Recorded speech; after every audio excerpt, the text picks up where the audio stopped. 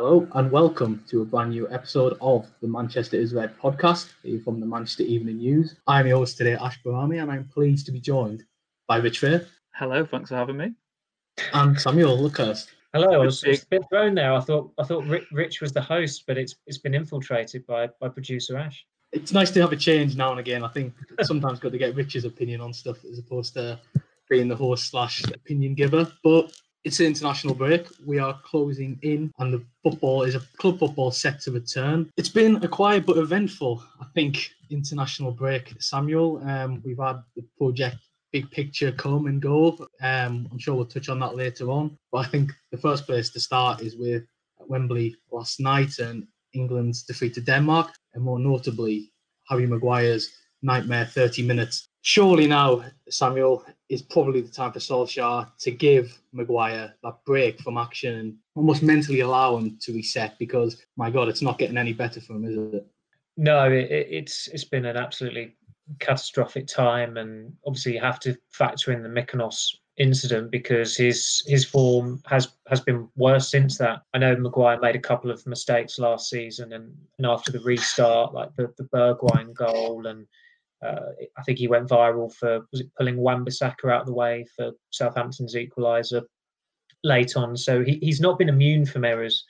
He wasn't immune from errors prior to his ill-fated holiday, but he just looks all over the place at the moment. And the issue United have is that their defence is also all over the place. There's no panacea there. There's no world-class defender. There's no silver bullet, whatever you want to call it. There are caveats with literally every option you could bring into that central defence. To the point that, strangely enough, Luke Shaw as a centre-back in a back three is probably the most reliable centre-back you're going to come across at United at the moment. And that's a separate argument as to whether Solskjaer should go with the back three at Newcastle. But you just wonder whether he will take Maguire out of the team, because the fixtures come thick and fast, and they're also huge fixtures as well. You're coming up against Champions League runners-up, Champions League semi-finalists in successive weeks. Two Big Six teams are on the agenda.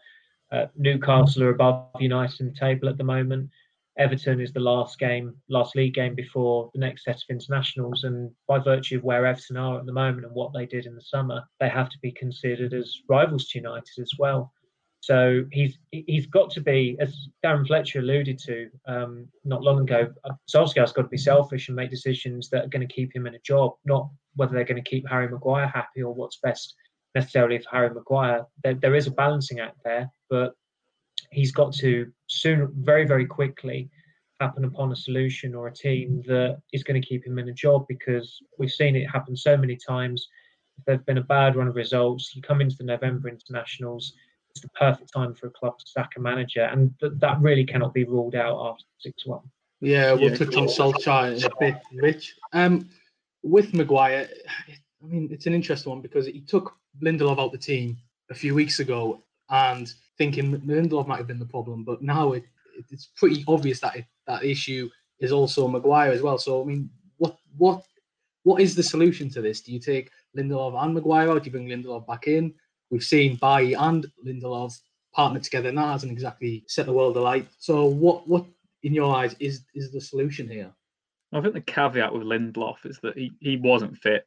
I mean, even when he is fit, fans will say he's probably not good enough, but when he's half fit, he definitely isn't. And, he couldn't play in all the internationals during the last international break, the one previous to this at the start of the season, because he wasn't fit enough. Sweden said he wasn't fit enough, so he didn't play in their final game then. So his withdrawal was understandable. But the issue with Maguire is it's kind of twofold. The fact is the games coming up are so important that I don't think he can be dropped, even though he needs to be dropped.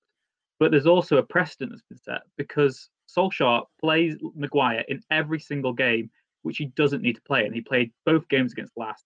He plays in meaningless Carabao Cup games. He plays in meaningless FA Cup games. So when he could have had a rest, he hasn't had them. So now there is, like I said, this precedent set. So when United are playing any half meaningful game, Maguire has to start. I think that the issue is I personally think he needs a rest, but like Samuel said, the games are too important. Solskjaer needs to be selfish. And even though Harry Maguire might not be full of confidence, he might not even be fully fit given the amount of games he plays, he's better than any of the other options still at the club. And the issue is that the price tag's always going to weigh down heavily on him, and he's always going to be put in the Virgil van Dijk category.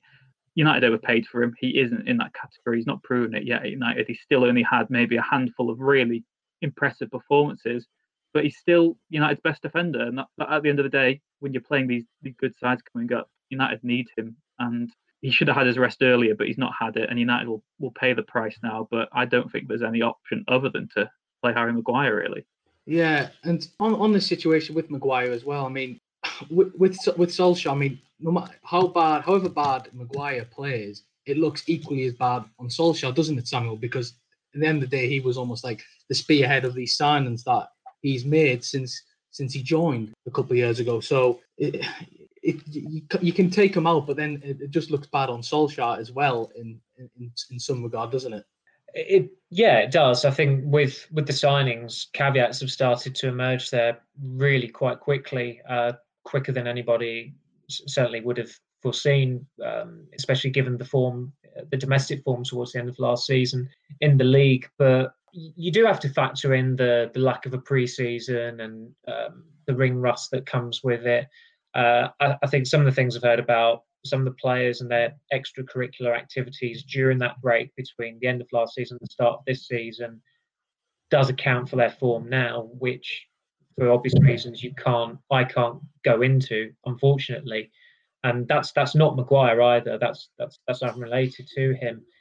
But I do think there's, we touched upon it probably a few weeks ago, but in terms of the discipline of the United squad, is there an issue there? Because Lingard, Greenwood, Maguire, they've all got caught up in, certainly incidents, to put it politely, when they've been away in certain environments. And that's something that maybe Solskjaer privately has had to address.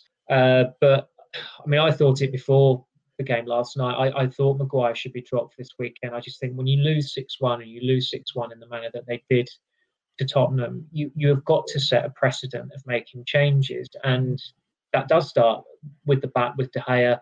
Solskjaer could have turned the page and started the season with Dean Henderson. Instead, he's extended the chapter, and the defence has got worse. And I have a little bit of sympathy for De Gea because I don't think he's been directly blameworthy for any of the goals. I'd say that Son's first, the one that made it 2-1 to put Tottenham 2-1 up, he stuck to his line for too long before he actually does come out, and he makes Son's life easier in terms of the finish, as brilliant as it was. But De Gea's form has been problematic for upwards of 18 months, and that has to have a bearing on the defence, even though there are a lot of individual errors against Crystal Palace, which was obviously a disaster class from Lindelof. Maguire and Shaw had disaster classes against Tottenham. But you've got to change it up. I suspect that there'll be players who should be dropped this weekend, but will still be starting. It's not just the defence. Pogba's been diabolically bad, and I know you have to factor in him having COVID. But look, what kind of a precedent does it set when he plays like a drain, goes away on international duty, floods his eyelashes at Real Madrid again, and then you immediately start him in what is a must-win game? That would be weak management. Yeah, we'll touch on Paul Pogba in a bit and then comments. Do you think, Rich, the solution this weekend and the solution for the next few games for Solskjaer is to go to maybe a 3 at the back again? If he's not going to drop Maguire, then possibly that's the one way he can almost mask the issue for the next few weeks. Yeah, I think it's interesting. I think, like Samuel said as well, I'd be interested to know what sort of change the back line has anyway, if they had someone more vocal and commanding like Dean Henderson and goal behind them, because you wonder maybe even like a subtle change like that might actually improve the defence, get them positioned better, get them knowing their jobs better, and just have them sort of rollicked more during the game when they're not doing what they're meant to be doing. But I think in terms of the switching the back setup, I think that there's definitely an argument to suggest it. I think it sends an awful message if you go to Newcastle away more defensive. I think it's like sort of something David Moyes would do. I think it's really bad precedent, that setting. But I think for the games after Newcastle, particularly, I think if United can get through this weekend, then I don't think anyone would begrudge them to drop Luke Shaw into a left centre-back role and bring Telles in from the start as a left wing-back. But then, of course, that leaves the other issue on the right-hand side, which is Wan-Bissaka isn't a wing-back. So you've still got that issue. It solves one, maybe in the centre-backs, but creates another out wide. I think, like I said, United need to make changes this weekend. I don't really have, like Simon said, I don't really have the faith that they'll make as many as they need to. I think the formation coming up in the next few weeks, playing against teams who actually warrant more respect, then yeah, go for it. Go for the system which worked last season. But Newcastle away is not a game where you should go more defensive. It sends out the wrong message, and it'll only boost Newcastle's confidence. They're a team who, yeah, they might not be very good, but we've seen them against the likes of Man City. You know, they pick off these big teams once in a while. And you've got Almiron and St. Maximin. They are the two type of players United would dread playing against. If they're going into the game saying, come out as Newcastle, we'll hit you on the counter-attack, it'll be a disaster class again from Solskjaer. And it really could be the writing on the wall for him if he goes to Newcastle and sets up to play on the counter-attack. Rich, what team would you play, Rich? Do you have one in mind? I think United need to stick to the 4-3-3. It all comes down to that forward line, doesn't it? I've almost even toyed with the idea that they could go Maverick on the left wing. I mean, Solskjaer's already mentioned that Van der Beek could play out wide if necessary, and I guess if you've got Tellers on the overlap, that's something that definitely got a bit more impetus about it. You've even got the shout that Tellers himself, everyone says how good he is going forward. Maybe give him a free hit and play him on the left wing. It's not what you want to be doing if you just signed a left back, really, but United have so many problems up top at the moment. Like you said, Samuel, though, I would drop Paul Pogba and put Van der Beek in the midfield. Yeah. But I just can't see it happening. No. I mean, I looked at it. I think Ferguson made 5 changes in the next league game after the 6-1 because they had a League Cup tie against Aldershot sandwiched in between. And I think one was enforced. But, some of the players, I forgot, like Johnny Evans still started at Everton next week when think of how accountable he was for the 6-1. And Darren Fletcher started as well because United had no midfield practically at the time, but he was having to manage his illness. I don't think it had emerged yet that he was suffering from ulcerative colitis, but it was draining him at the time. And Ferguson did make a conservative selection, which was to put Rooney in midfield, again because he bothered stop buying midfielders for whatever reason. And over the course of the next 3 or 4 weeks, United, I think they were winning 1-0 or it was 1-1. There were a few 1-0 wins like Everton away, Swansea away, Villa away, drew 1-1 against Newcastle. It was clearly a very conservative response to the 6-1 game. And of course, with Solskjaer and the teams he's coming up against, it really wouldn't surprise me if he does try and shore it up in an innovative way that's similar to what he did with the back 3 last season. But as you said, if you go to Newcastle with a back 3, it's almost like the game is up at that point for a United manager. I'm not sure what other sort of more defensive changes he can make. Obviously, Matic has to play. I'd be interested to know what he does in terms of his wider midfield, though, because maybe he won't even go for the luxury of 2 of his sort of more playmaking midfielders, and like I said up front, that's a real issue. And he might even try and go to it. Maybe a diamond of the 4-4-2, make it quite narrow and quite maybe not exciting going forward, but a bit more solid at the back. But I don't envy Solskjaer's task this weekend at all. And with the P word sort of circling in the media again, it's going to be it's going to be a lot of pressure on him, isn't there? Yeah, his team will be contentious this weekend. That's an absolute certainty. Where do you see Solskjaer in his future right now, Samuel? Because to me, it almost feels like we're in a similar situation to, I think it was November last year when they had Tottenham at home and City away, and there was a lot of pressure on Solskjaer at that point. And I know it's Newcastle this weekend and not one of them 2 teams, but a bad result against Newcastle on the weekend, followed up by the fixtures they have after that, we could very, very easily be looking at Solskjaer being under serious pressure, even this time next week. I was told, I remember last year after, I think it was they'd drawn with Villa on the Sunday and they had 4 wins from 14 in the league. And I was told at that point he was on the rocks, but he got those 2 huge wins against Tottenham and City back to back. And that pretty much it effectively kept him in the job for the rest of the season, even though January was extremely fraught and toxic. I think the ire of the supporters was more directed at the ownership and Ed Woodward rather than Solskjaer. And of course, they brought Fernandes in, then everything changed for the better at that stage. But I don't think you can really rule out his job being on the line over the next 3 or 4 weeks. Fortunately for him, he does have this tendency to pull off these big results in big games. Another relevant, this was exactly the same time as last season. They'd lost at Newcastle in the last game before the October internationals. There was a lot of uncertainty around his future. The club became quite proactive in dealing with the media during that period, and essentially throwing their support behind Solskjaer. They came back and they got quite a creditable draw against Liverpool, who hadn't dropped a point in the league up until that point, and they went on a relatively decent run. Excuse me, up until the November internationals. So he's got this tendency to pull off good results against big teams. His big game record is pretty good, but of course the Tottenham game that does count as a big game, if you like. It's another Big Six opponent, and they got absolutely wiped by them 6-1. And United are in a much worse place than they were in February or March or after the season restarted last season. So I think there are only so many times he can pull the rabbit out of the hat. And look, do you think that's his fault? In what sense?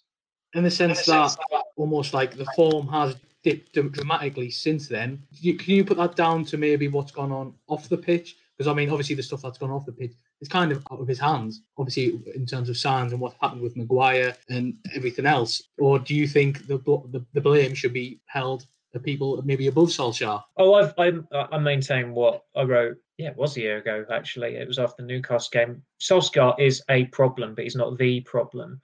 And that's why when the time comes for him to be sacked, whenever that is, I think that United fans will be turning more on Woodward and the Glazers than Solskjaer. And he's banked that goodwill because of what he did as a player, and he has shown merit as a manager as well. But there have also been games where it's been all on him, really. I mean, the Tottenham one, I think the team he picked was probably the logical one to select, and I don't think many fans would have grumbled about his decision making that in terms of the players that lined up, even though Van der Beek still didn't get a league start. But it was more what he did during the game. When Tottenham went 2-1 up, you felt something. It was just like there was something in the air that this could be carnage.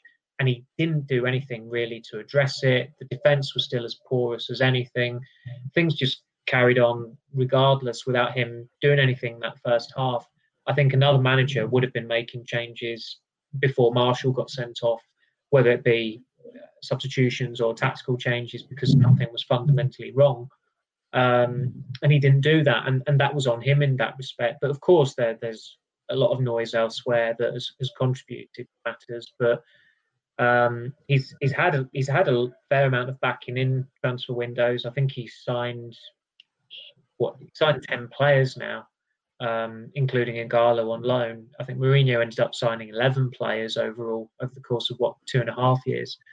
But the window they had and the issues with it, that's not on him. That's on the incompetence of the hierarchy. Like Samuel said, Ash, it's been amplified by the fact that we've had an absolutely draining international break that nobody wanted. United have come off the back of an awful home defeat, absolutely humiliated by the manager they sacked to get Solskjaer in. And then they've had, whether you like or not, they've had, I think, an almost embarrassing deadline day. Yes, they've got 4 players in, but how many of them go into the starting lineup? 1, maybe at best, of the summer recruits. Cavani, I know he's got merits, and I don't have anything against him as a player, but he absolutely contradicts everything we've been told about the transfer strategy, this cultural reset. He just undoes all that maybe hard work and progress they've made.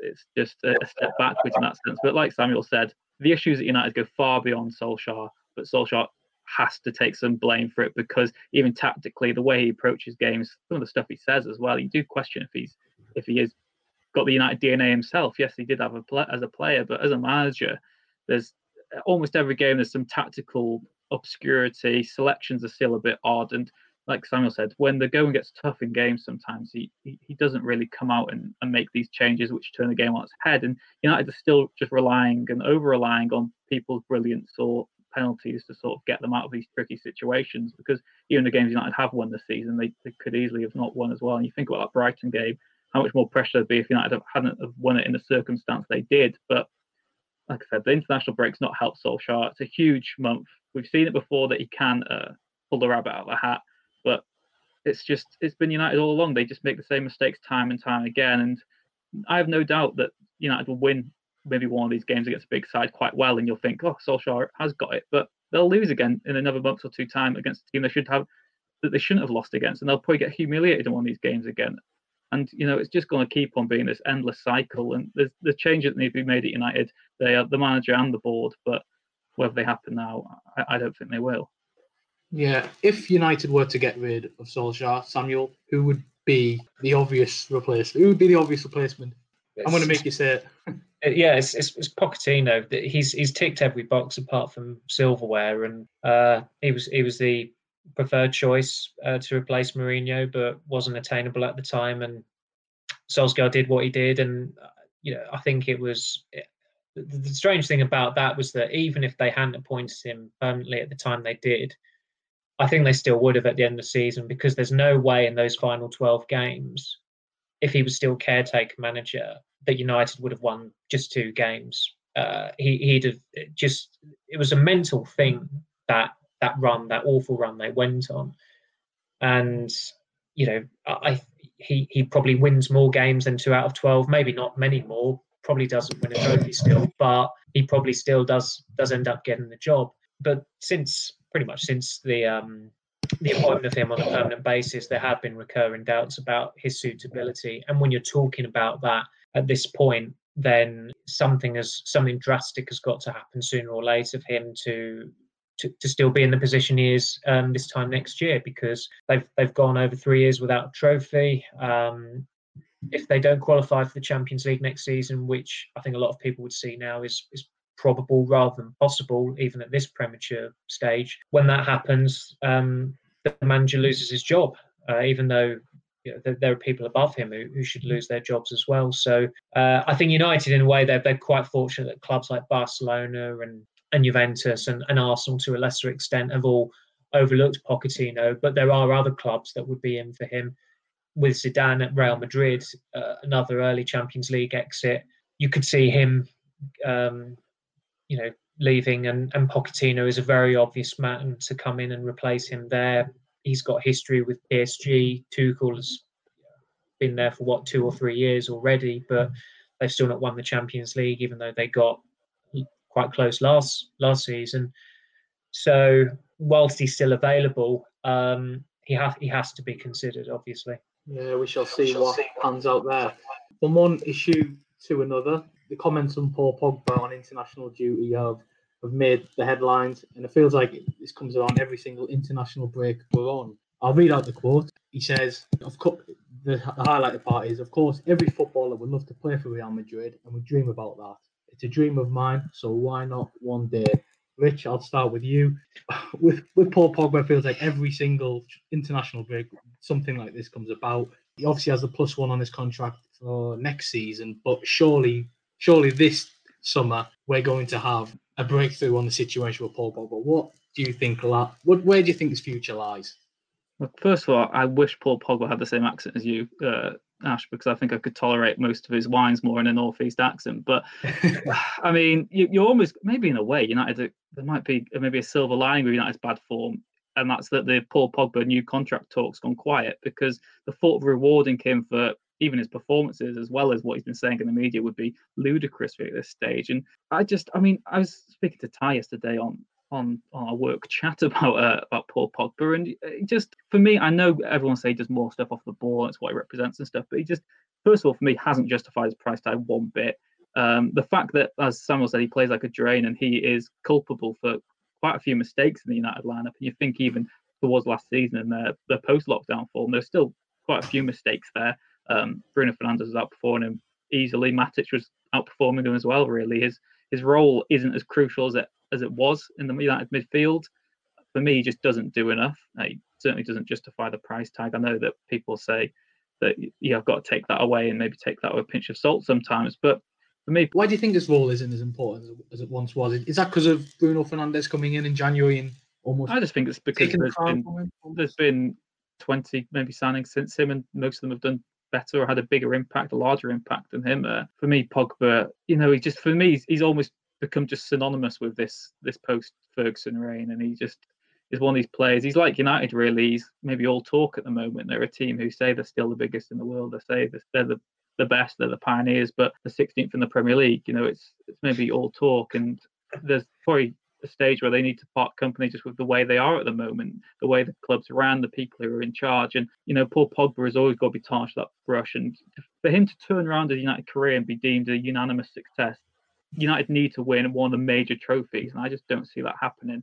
Like you say, he's out of contract next summer, technically. United, they will trigger that 1 year just to keep him there and have some sort of market value for a resale. But I think it's time's up. United need to sell him. I don't think he necessarily. I think he maybe even caused the problem with the lineup now that Van der Beek's in, because someone has to drop out. I know there's rotation options. I know you need to think about they're not going to be playing the same lineup every single week. I get that, but Paul Pogba has just not done it for me at United. I don't think he ever will maybe do it for me at United. And I come at it just maybe in very simple terms. I know you could get hammered for this, but in terms of like great goals, great performances, great moments of Paul Pogba in United shirt, there's a handful. He's been there for 4 years now, and it'll be 5 years next summer. And for me, he's just not been good enough at United, and they have a chance next summer to sell up, and they really need to do so while he's at least got some market value. Samuel, do you agree that United should possibly look at that? Yeah, not look at it. Just sell him.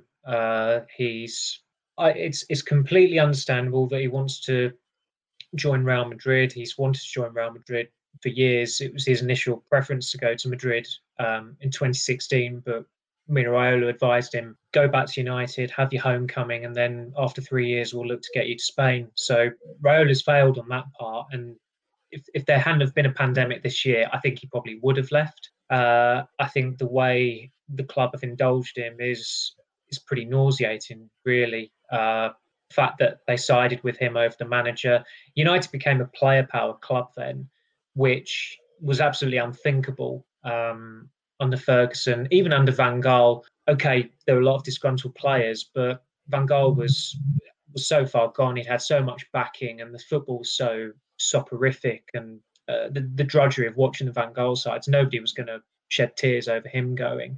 He had to go at that point. But for United to side with a player over a manager and then pretty much not do anything after he revelled in the manager's sacking, I can't recall a United player ever actually doing that publicly or as brazenly as Pogba did, was weak of the club. And when Raiola came out last December in his interview with the Daily Telegraph and said he was sorry that he hadn't moved Pogba to Real Madrid, and I highlighted this as others did, I got a message from someone at the club saying, but he's also said that he wants to win trophies at United and blah, blah, blah. Well, I think if anything, if the one thing Raiola and Pogba have incorporated into their rhetoric about Real Madrid and his future is that they are a little bit more diplomatic. I mean, Pogba did mention that he's trying for United at the moment. He wants to get them back to where they are. So it's almost as if he's tagging that on the end just to be a bit more diplomatic, because he hadn't done that previously when he was away on international duty. But they can't give him a new contract because it's an absolute affront to the supporters who pay his wages. He doesn't want to be there. I think United have just got to accept that this homecoming has not worked out. They've just got to rip it up and start again. I think as long as Pogba's there, he's a very popular presence at the club, highly regarded. He's obviously a huge player. He's a big name. There's marketability that comes with that as well, that obviously appeals to the United bean counters.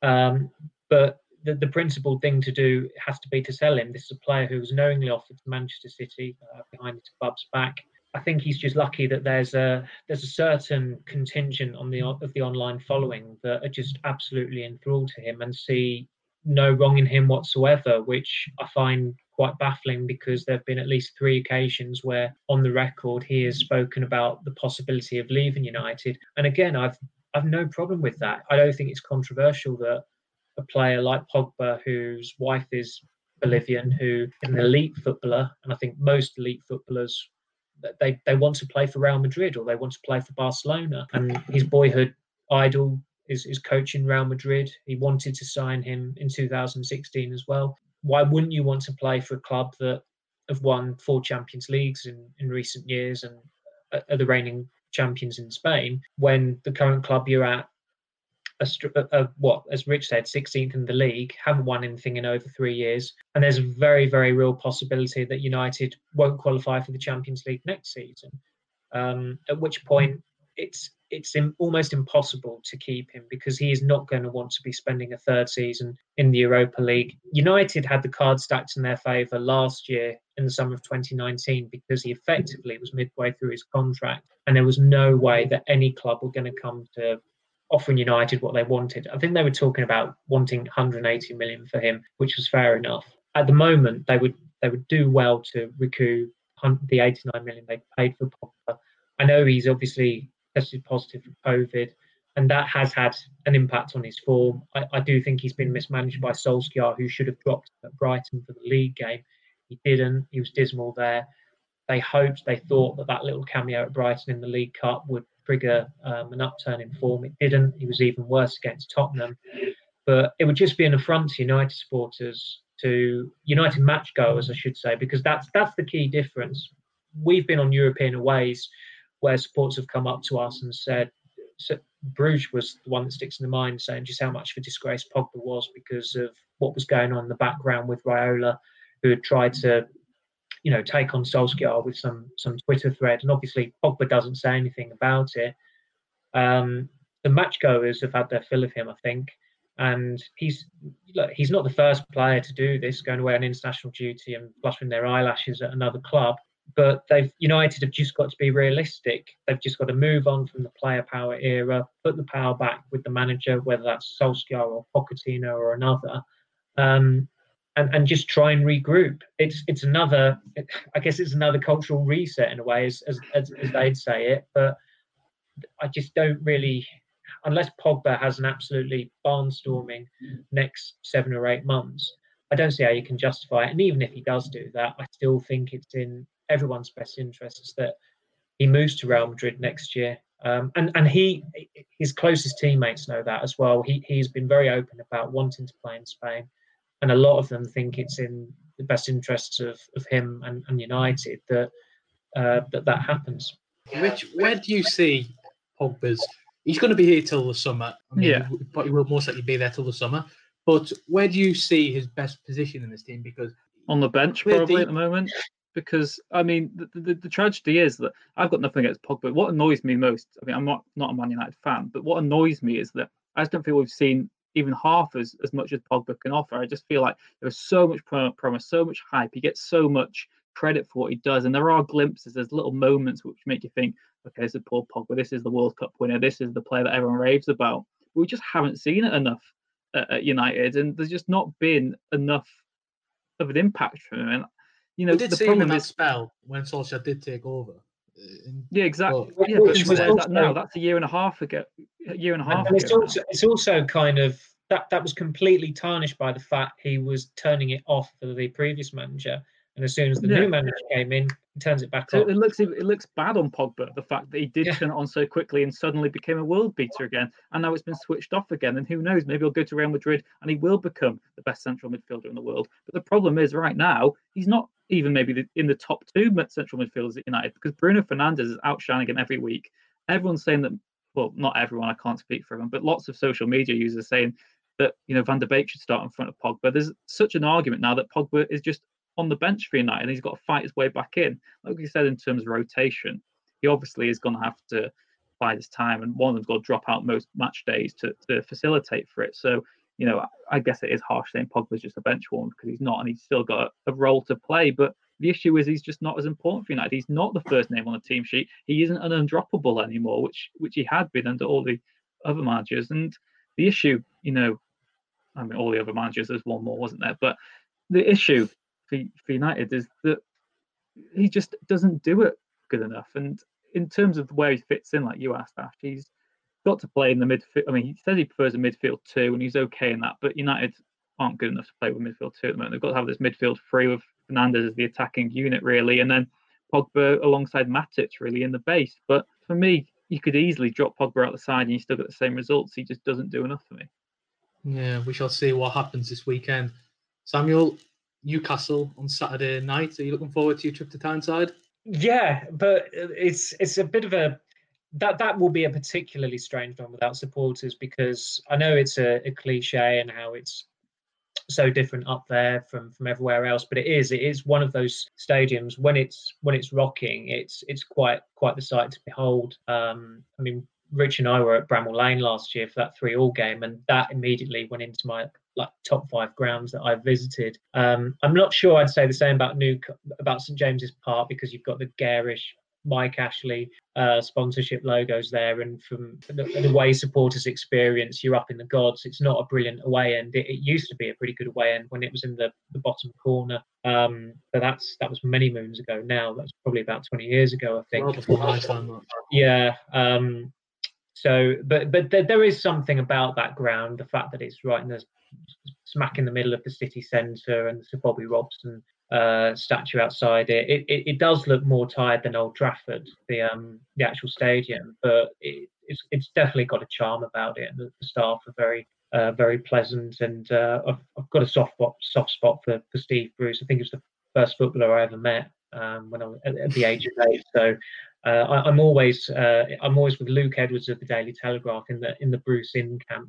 Yeah, Rich, the striking situation this weekend is something that is an interesting topic of debate. We've got obviously Martial suspended and Cavani still having to quarantine due to COVID guidelines. What do you think? Do you think Ighalo's an obvious option to play through the middle, or do you think maybe Mason Greenwood can start through the middle? I don't think Ighalo is an obvious option. I don't think Ighalo is an obvious option in the squad anymore. Yes, he's got purpose. Yes, he's a striker, but he's been so sort of bad in his last few outings. I mean, the last game he played okay and was probably that Norwich one in the FA Cup after lockdown, where he got the goal, which was a good finish. But he looks like a former Premier League striker who plays in China now.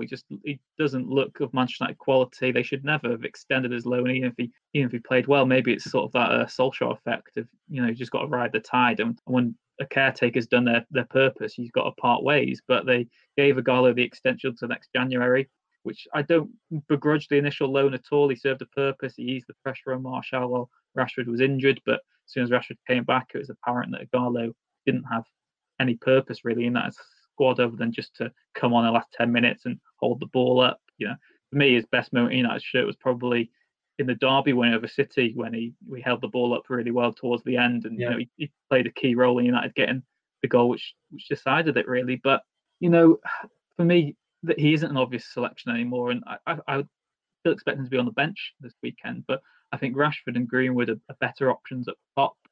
I guess it depends what formation Solskjaer goes for. Like we said, he could go for the diamond, could play a 4-4-2. He could use Rashford and Greenwood both through the middle. He could stick with 4-3-3 and go a bit maverick. You can still play Greenwood on the right, Rashford through the middle. Like we said, you could go James on the left, you could go Tellez, you could go Van der Beek. There are some options, maybe not the ones you want at your disposal. But what do you think the best option is? The best option is, I mean, I would have usually said Daniel James, but he was, even by his standards, was bad last night for Wales against Bulgaria, which is worrying, and he just looks knackered again. I mean, the international break, we thought would be able to revitalise some players, but playing 3 games is just bad news for everyone, really, who's involved. I know he didn't play the full 90 in all for Wales, but he just looks short of confidence, and is another player who just needs to be on the bench and come on with an impact and sort of stretch tired legs. I'd still stick with a 4-3-3. Like I said, I like to be in the wild card, so I'd probably put Van der Beek left wing and then have Tellez on the overlap if he's going to play. But if Tellez isn't fit enough and they're going to play Shaw or whatever, I mean, Tellez should be fit enough to play for Brazil this week, so I don't see why he wouldn't go straight into the lineup. I'd go 4-3-3 with Van der Beek on the left and Tellez on the overlap. At least give it a go, see what happens, and that way you've got all your midfielders happy and you've got them all playing. But then there's also the argument that they need a rest, so they'll lose no matter what happens. If United go St James's Park and win, even if they win comfortably, people say, yes, so what? It's Newcastle away, you should be doing that. There's no right answer really, which is my way of getting out of this one. I think the lack of fans helps someone like Tellez, and it looks like he's only just got back to Manchester today from international duty, and so he'll probably have maximum 2 training sessions with his new teammates before a game. But there's not that atmosphere there to leave a player on edge. He's not going to get abused from the touchline. He's not going to have Geordies on top of him baying, for his blood or anything like that. It's incomparable with something that Evra went through on his United debut, which was in a Manchester derby, and he was brought off at half-time because United were 2-0 down, and he'd had such a horror show. So even though Tellez has been to South America and probably only just met his teammates for the first time today, it is an ideal situation to bring him straight into the team, as it would have been if Cavani was able to participate. But obviously, as you said, he's still in quarantine. So ordinarily, I think managers would be looking for excuses not to throw a new signing straight into the team when they've just been to the other side of the world. But given the last result and given the situation with behind closed doors games, I don't see why you wouldn't put Telles into the team. Yeah, who knows? I mean, if he buys Van der Beek and buys Telles and neither of them start this weekend, that in itself is another issue, because then it really is United bought all these players this summer and none of them are in the starting lineup, which is just farcical. Yeah, we shall see how things pan out this weekend on Tyneside. But until then, Rich, Samuel, thank you very much for joining me.